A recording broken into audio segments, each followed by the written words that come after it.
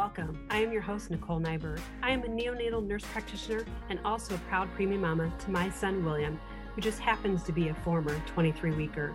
So if you are a current or former NICU parent, you have come to the right place. I have been exactly where you are, and I know what you're going through. We will be discussing all things related to the neonatal intensive care unit for preterm and term infants, as well as some of the emotions and struggles parents endure along the way in the NICU and beyond. So tune in and get ready to become educated and empowered. This is the Empowering NICU Parents podcast.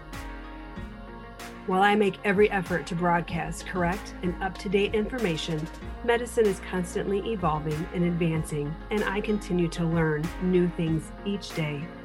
Every NICU baby and their journey is different, and every institution varies in their practices as well.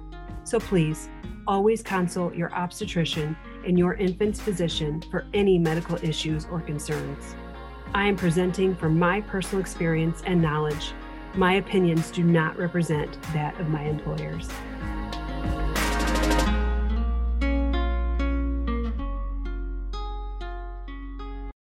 On our last podcast episode, we reviewed the anatomy and physiology of an infant's skin. I also pointed out why infants who are being cared for in the NICU, especially those that were born premature, are at an increased risk for developing compromised skin integrity. If you have not already, I encourage you to listen to episode 34, Why Are Term and Preterm Infants at an Increased Risk for Skin Injury, by heading to empoweringnicuparents.com/episode 34. Today, we are going to follow up that episode with some recommendations for clinical practice. It's important to not just have the knowledge of the variations, but we need to know how to apply those clinically. Many of the topics we cover today have been standards of care for years. But there are also new recommendations for practice and products available based on up-to-date research findings.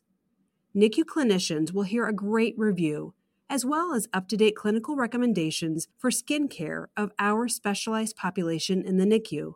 The episode will also be beneficial for parents to hear the clinical practice guidelines for term and preterm infants, as well as some of the variations that may exist between different institutions.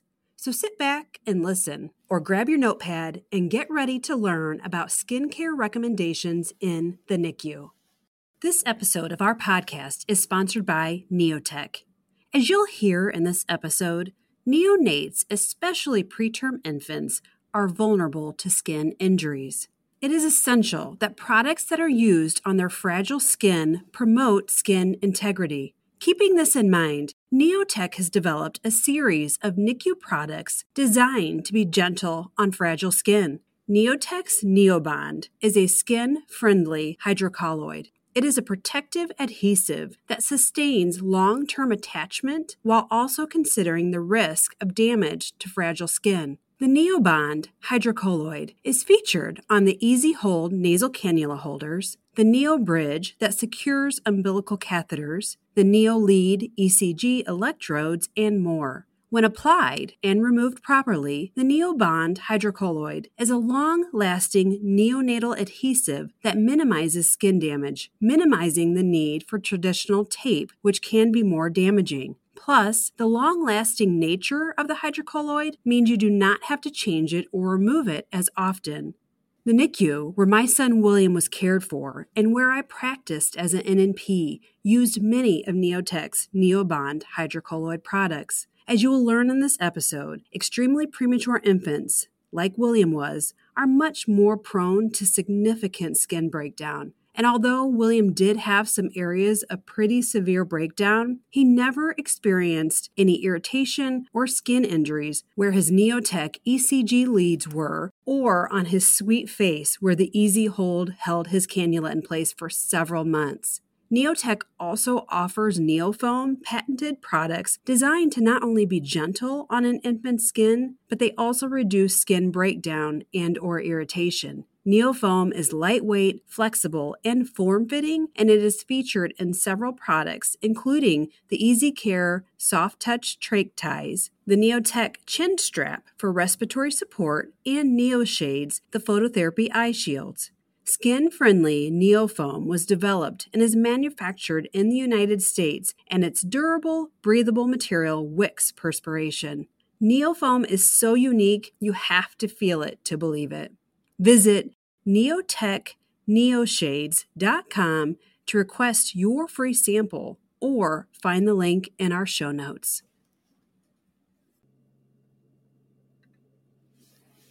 NICU moms are a unique group of strong, brave, and proud women.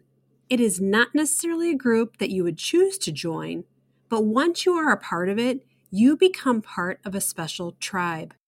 To honor and celebrate all of the strong NICU mamas within the NICU community, we created NICU Mama Hats. Our trucker baseball hats are multicolored and adorable. We offer 2 different color options and a simple leather patch that says NICU Mama. Show your pride for your brave little one and celebrate your personal strength as a NICU mama with these adorable hats. Or consider purchasing one as a gift for that strong NICU mom you know and adore. Our hats are adjustable, so one size fits all. We ship for free in the United States, plus a portion of the proceeds from each hat sale go into our foundation to help and support current NICU families. Grab your hat now at empoweringNICUparents.com/hats. That's empoweringNICUparents.com/HATS. Or find the link in our show notes. Now back to the episode. As I reviewed on our last episode, our skin is an important protective barrier for us, especially with infants. Maintaining skin integrity is very crucial because it is the most effective barrier against pathogens and infection, insensible water losses, protein loss, and it helps maintain euthermia. Proper skincare is a critical component of care that can directly reduce complications of prematurity and the associated intensive neonatal care that goes hand in hand with it. Care must be given when using adhesives, disinfectants, products, and emollients on the skin of infants, especially those being treated in the NICU. There is an evidence-based neonatal skincare guideline that was created through a collaboration between the National Association of Neonatal Nurses, or NAN, and the Association of Women's Health, Obstetric, and Neonatal Nurses, or AWON. The clinical practice recommendations help to guide clinicians who care for newborns from birth to 28 days of age. It is important to start by evaluating the infant's skin. There are some widely used tools, one being the Neonatal Skin Condition Score that was developed and validated as part of the AWON-NAN skincare guideline.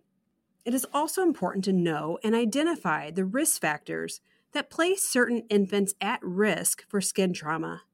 As we have spoken about, and you'll continue to hear, premature infants, due to their need for intensive care and the variations in their anatomy and physiology of their skin, are at an increased risk for compromised skin integrity.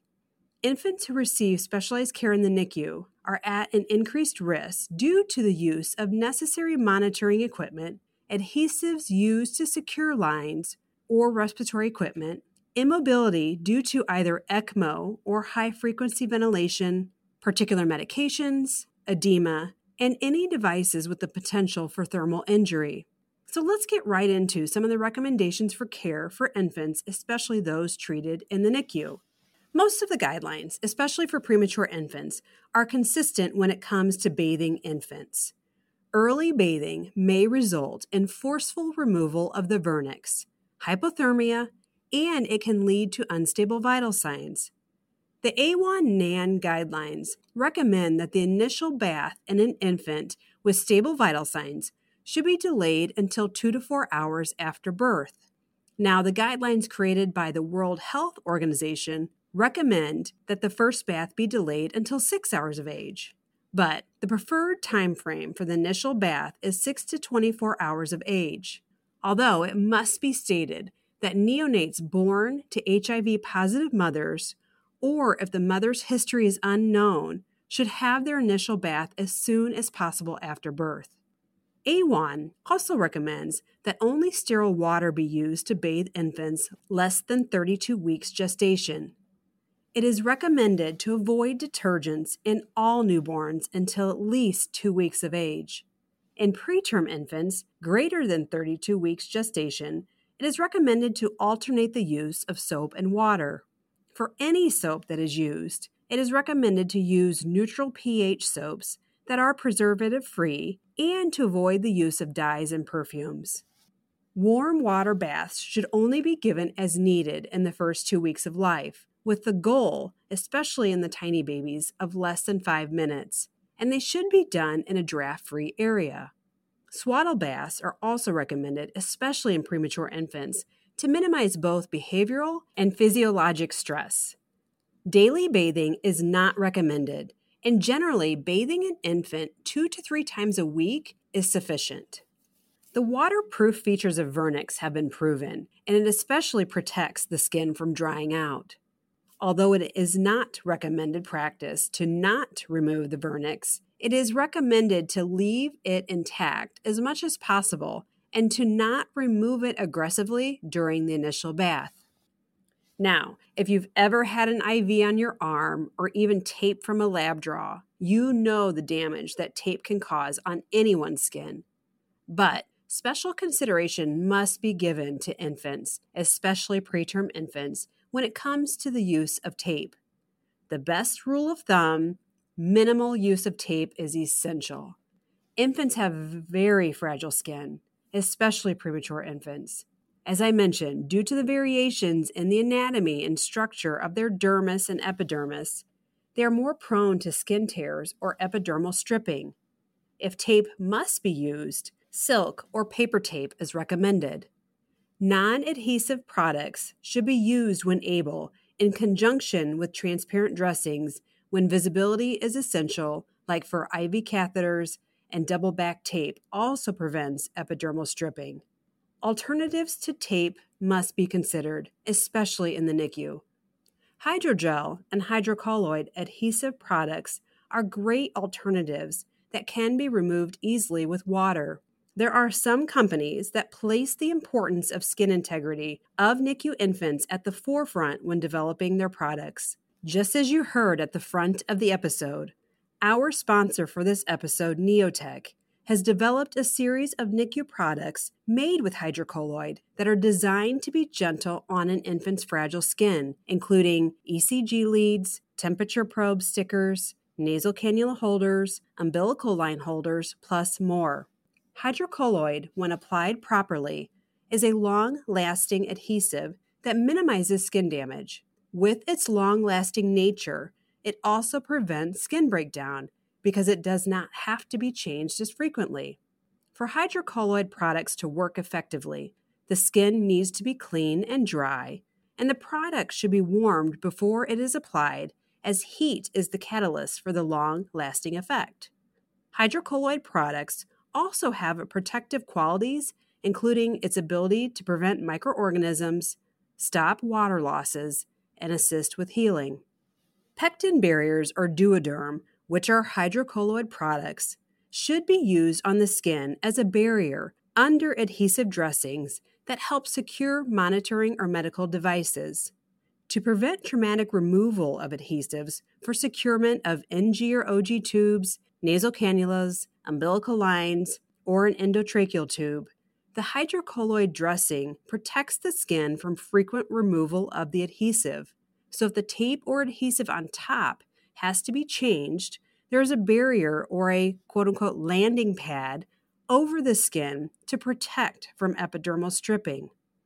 At any point that an adhesive needs to be removed, it should be done carefully and slowly with warm water to prevent epidermal stripping.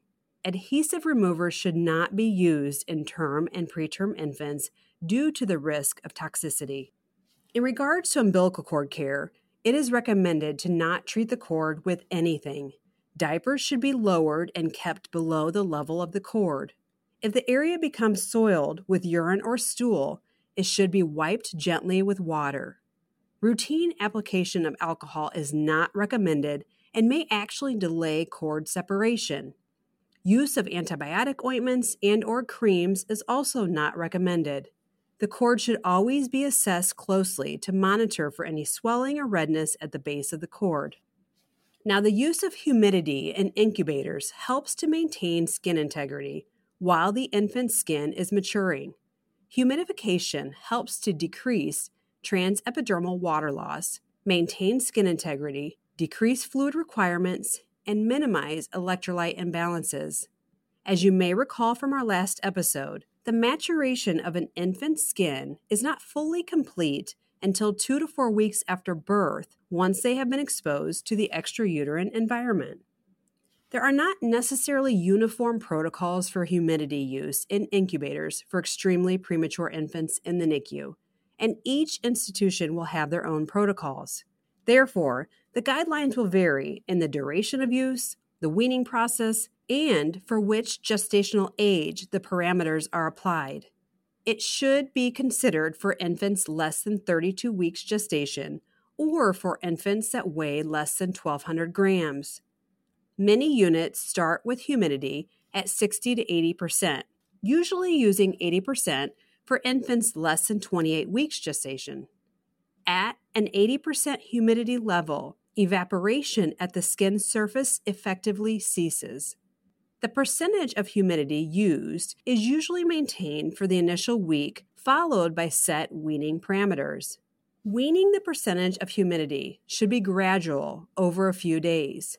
Weaning can be done by decreasing the percentage by 5 to 10% per day until 30 to 40% is reached.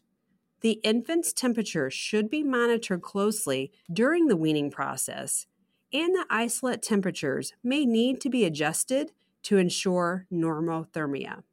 Some units maintain the humidity percentage around 70 to 80% for infants born extremely premature for longer periods of time before they begin to wean. This practice is more common for infants born less than 26 weeks, who may require higher humidity to counteract the insensible water losses and elevated sodium levels. But we must remember that prolonged humidity does delay maturation of the skin, so it is a situation where the clinicians must evaluate the benefits compared to the risk. Although the weaning parameters may vary, the humidity should be weaned once the infant's skin is more mature or once the clinician notes that the infant's skin appears dry, thickened, and no longer shiny or translucent. This usually occurs around 10 to 14 days. It's actually kind of funny because when I read this, as I was reviewing literature, there was a certain picture of my son William that I recall where his skin appeared very dry and scaly. So I actually went back and looked, and sure enough, it was on his 15th day of life. Now, as you may recall, last time I mentioned that infants have a much larger surface area in relation to body mass, which places them at an increased risk for heat loss. To prevent this, consideration must be paid to resuscitate infants under a pre-warmed radiant warmer or to place them skin to skin with their mother immediately post-delivery if they are stable. It is recommended to place preterm infants or transition them into a heated and humidified incubator as soon as possible. Also, extremely premature infants or those less than 32 weeks gestation should be placed in a polyethylene wrap during resuscitation measures to prevent transepidermal water losses and heat loss. Additionally, it's good to remember any site on the infant's body that previously had an adhesive attached to it, then subsequently removed, is an area more prone to transepidermal water loss. So it reiterates the importance of minimal adhesive use as well as careful removal of each adhesive. For infants in the NICU, especially those born prematurely, we as providers need to compensate for the fluid redistribution and transepidermal water loss that occurs over the initial extrauterine days. In addition to humidity provided, IV fluids are administered and may need to be modified based on the infant's gestational age, electrolyte levels, weight loss, and external factors including things like phototherapy lights. The use of emollients or topical ointments in NICUs also varies. Emollients like Aquaphor and petroleum decrease transepidermal losses of water, and some believe they protect against microbes. They also improve the condition of the skin and help with dryness. They help to stabilize surface temperature without changing the skin flora, and they protect against skin trauma. But studies have shown that daily application of topical ointments increases the risk for hospital-acquired infections. Therefore, it is not recommended to use prophylactic application of topical ointments. The consistent recommendation for emollients is to use them exclusively in cases of severe skin dryness, cracking of the skin, and/or fissures. If used, there should be patient-specific containers or single-use containers to minimize the risk of contamination. Again, if any of these products are used, they should be free of perfumes, dyes, or preservatives. Studies have also shown that routine use of mustard oil and olive oil can adversely alter the skin integrity, so they should not be used as well. But the use of vegetable oils rich in linoleic acid, like in sunflower oil and coconut oil, have been shown to improve the barrier function and hydration. As I spoke about on our last episode, it is necessary to cleanse the skin with antiseptic solutions prior to invasive procedures, but they can be absorbed into an infant's skin and may also cause chemical burns, especially in premature infants. With the use of all topical disinfectants in the NICU, the clinician must evaluate the risk versus benefit with each procedure because effective skin antisepsis before central line insertions is paramount in the prevention of central line-related bloodstream infections, or what is often called CLABSIs. Chlorhexidine is known to be superior for skin disinfecting in children and adults, but there's limited safety data for it with infants. Therefore, the CDC guidelines have said that there is insufficient evidence to make proper recommendations on the safety and efficacy of chlorhexidine in infants younger than 2 months of age. As a result, the use of chlorhexidine in the extremely low birth weight infant is controversial and should be used per each institution's guidelines. Where I have practiced, it was recommended not to use chlorhexidine on infants who weigh less than 1,000 grams, but again, every institution is different. Per the A1-NAN guidelines, alcohol or chlorhexidine should be used as the primary disinfectants prior to any invasive procedures. In preterm infants, sterile water should be used to remove any residual disinfectant following the procedure to avoid the risk of chemical burns. But as you also may recall, even the use of povidone iodine in preterm infants should be used cautiously due to their weak skin barrier and its ability to be absorbed, leading to thyroid dysfunction. So when povidone iodine is used, only the amount necessary should be applied. Then it should be sponged off immediately with warm sterile water or saline after completion of the procedure. Even with the use of alcohol, it should be used judiciously to prevent any potential complications. With the use of chlorhexidine or iodine, it should be applied gently and in a non-aggressive manner. We do not want to allow the product to pool on the infant's skin, especially in the creases, to minimize the risk of chemical burns. Now I'm going to interject here and share my personal opinion as a mother of a micropreemie, not necessarily as a provider. If you listen to our last podcast episode, I shared with you that William has several permanent scars on his body. He has a significant one on his abdomen and scattered scars throughout his arms, wrists, ankles, feet, etc., from significant skin breakdown due to either monitoring or therapeutic equipment. And I cannot be 100% sure what caused each of his scars, but he was at a high risk for skin trauma. To start with, he was a 23-weeker with incredibly thin, delicate skin. He also had several pieces of equipment, either for treatment or monitoring, that he desperately needed, including umbilical lines, PICC lines, pulse oximeters, endotracheal tubes, plus much more. But as I mentioned a few moments ago, with topical antiseptic solutions in neonates, the potential benefits must outweigh the risks. And that has to be evaluated each time for each baby with each procedure. For me personally, and with my medical background, I know the devastation that can occur from a central line associated bloodstream infection or a systemic infection. Therefore, as a mother, I personally would take the risk of a chemical skin burn that may result in significant breakdown over the risk of a systemic infection. Meaning, as a parent, I would rather have appropriate, proven topical disinfectants be used on my baby, despite there being insufficient data on the safety, than for him to have a serious CLABSI or systemic infection.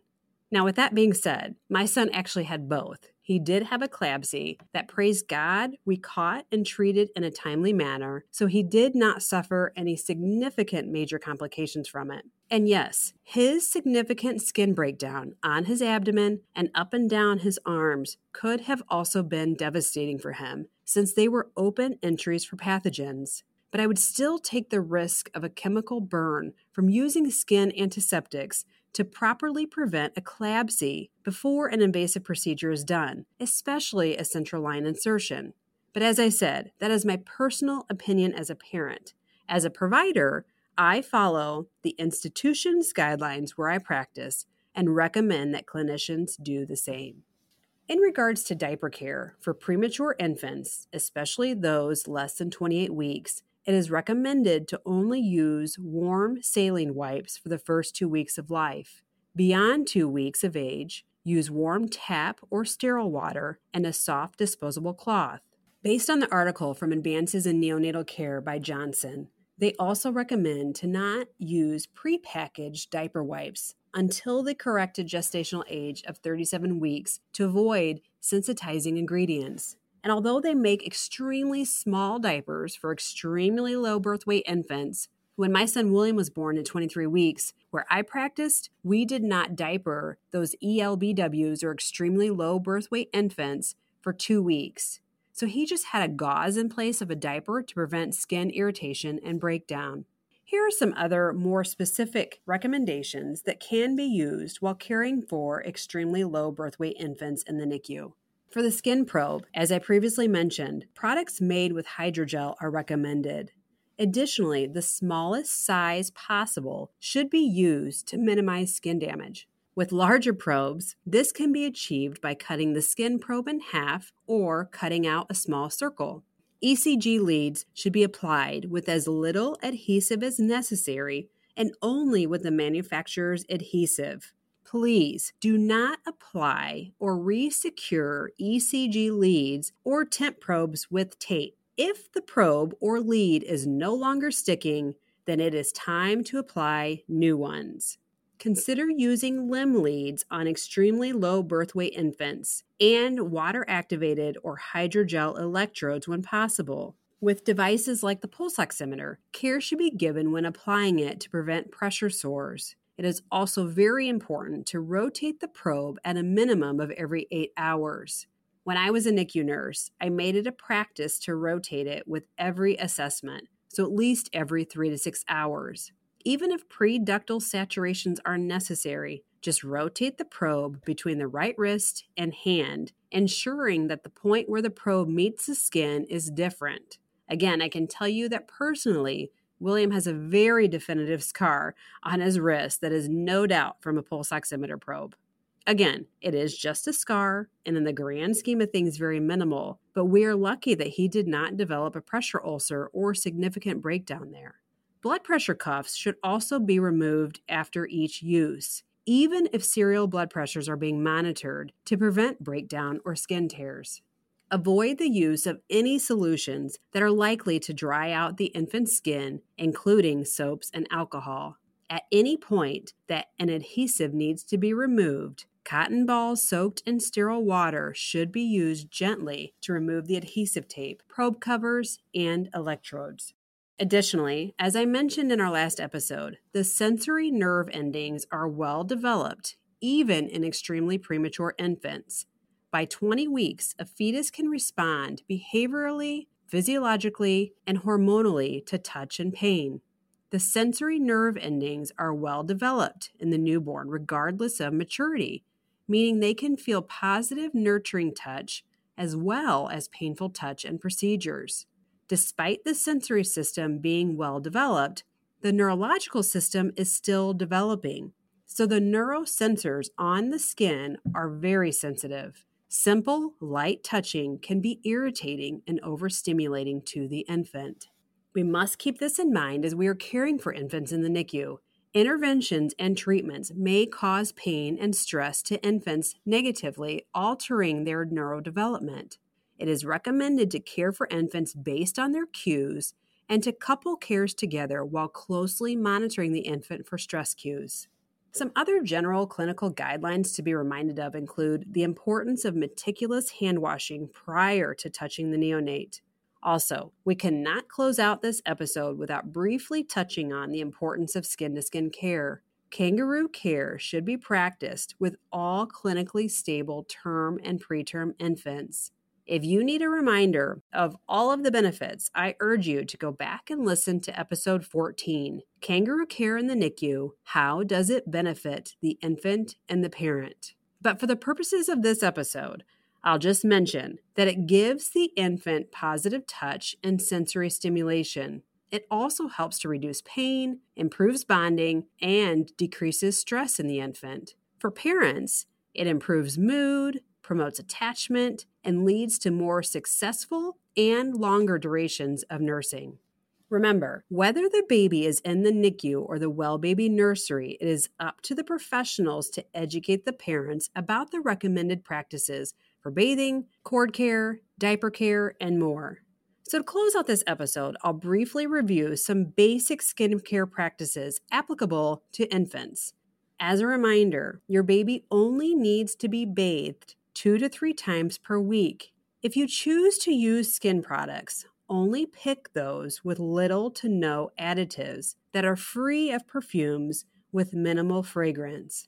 By using minimal products, it reduces the risk of contact sensitization of the skin by added chemicals.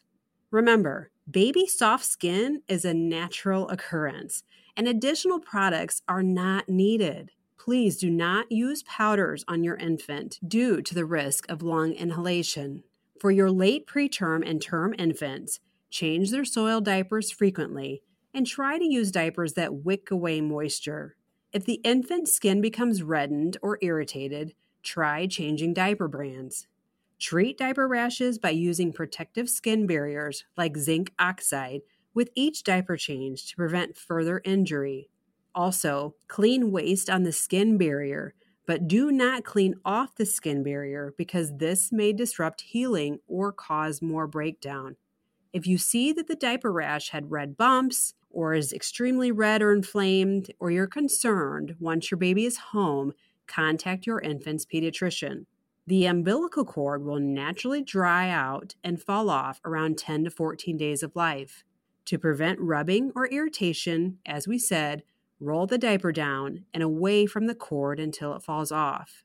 If there is excessive bleeding, drainage, or foul odor, call your baby's provider. I hope you found this episode helpful. As I touched briefly on throughout this episode, infants in general, but especially premature infants, are much more prone to skin trauma due to the variations in the anatomy and structure of their skin. For a more thorough review of what those specific variations are, I again strongly urge you to go back and listen to our last episode, Why Are Term and Preterm Infants at an Increased Risk for Skin Injury? You can listen by heading to empoweringnicuparents.com/episode 34. Bearing this information in mind, it helps to guide clinical decisions when caring for infants in the NICU, especially those born prematurely. Evidence-based practice improves patient safety and ultimately patient outcomes. It helps to guide clinical decision-making in healthcare. So it's important that we continue to take the information we know to be true, like anatomy and physiology, and combine it with what we have learned so far through research, as well as what we will continue to study and learn in the future. So although there are still many practices that need future research, like the use of chlorhexidine in infants less than 2 months of age, there are also evidence-based clinical guidelines for optimal skincare of infants in the NICU. For clinicians, as I mentioned, due to some variations between institutions, please check with your particular hospital regarding your protocols or guidelines. And for parents, please do not be afraid to ask questions to your child's providers or clinicians about humidity or what products are being used on your infant, and if your baby is stable enough to do skin-to-skin care each day. Although we may downplay our skin and the importance of its role, it is very essential for the health of our babies, especially those we treat in the NICU. If you've enjoyed listening to this episode, or any in the future, we kindly ask that you take a screenshot as you're listening, share it on social media, and tag us. We would love to reach as many parents and NICU clinicians as possible. For show notes, links mentioned in the episode, and to grab your free Neotech product samples, head to empoweringNICUparents.com/episode 35. Thank you for tuning in to the Empowering NICU Parents podcast, and have an amazing day. Remember, once empowered with knowledge, you have the ability to change the course. Thank you for tuning in to another episode of the Empowering NICU Parents podcast. For the show notes and any links mentioned in the episode, head to empoweringNICUparents.com. I would love to hear more from you on the topics you want to hear, so make sure you let me know in the comments section. Please take a moment to subscribe to our podcast so you never miss an episode, and consider leaving a rating. 5 stars would be awesome so we can help other NICU families. Remember, if you have any questions or concerns with your NICU baby, please consult their medical care team. Until next time, friends, bye.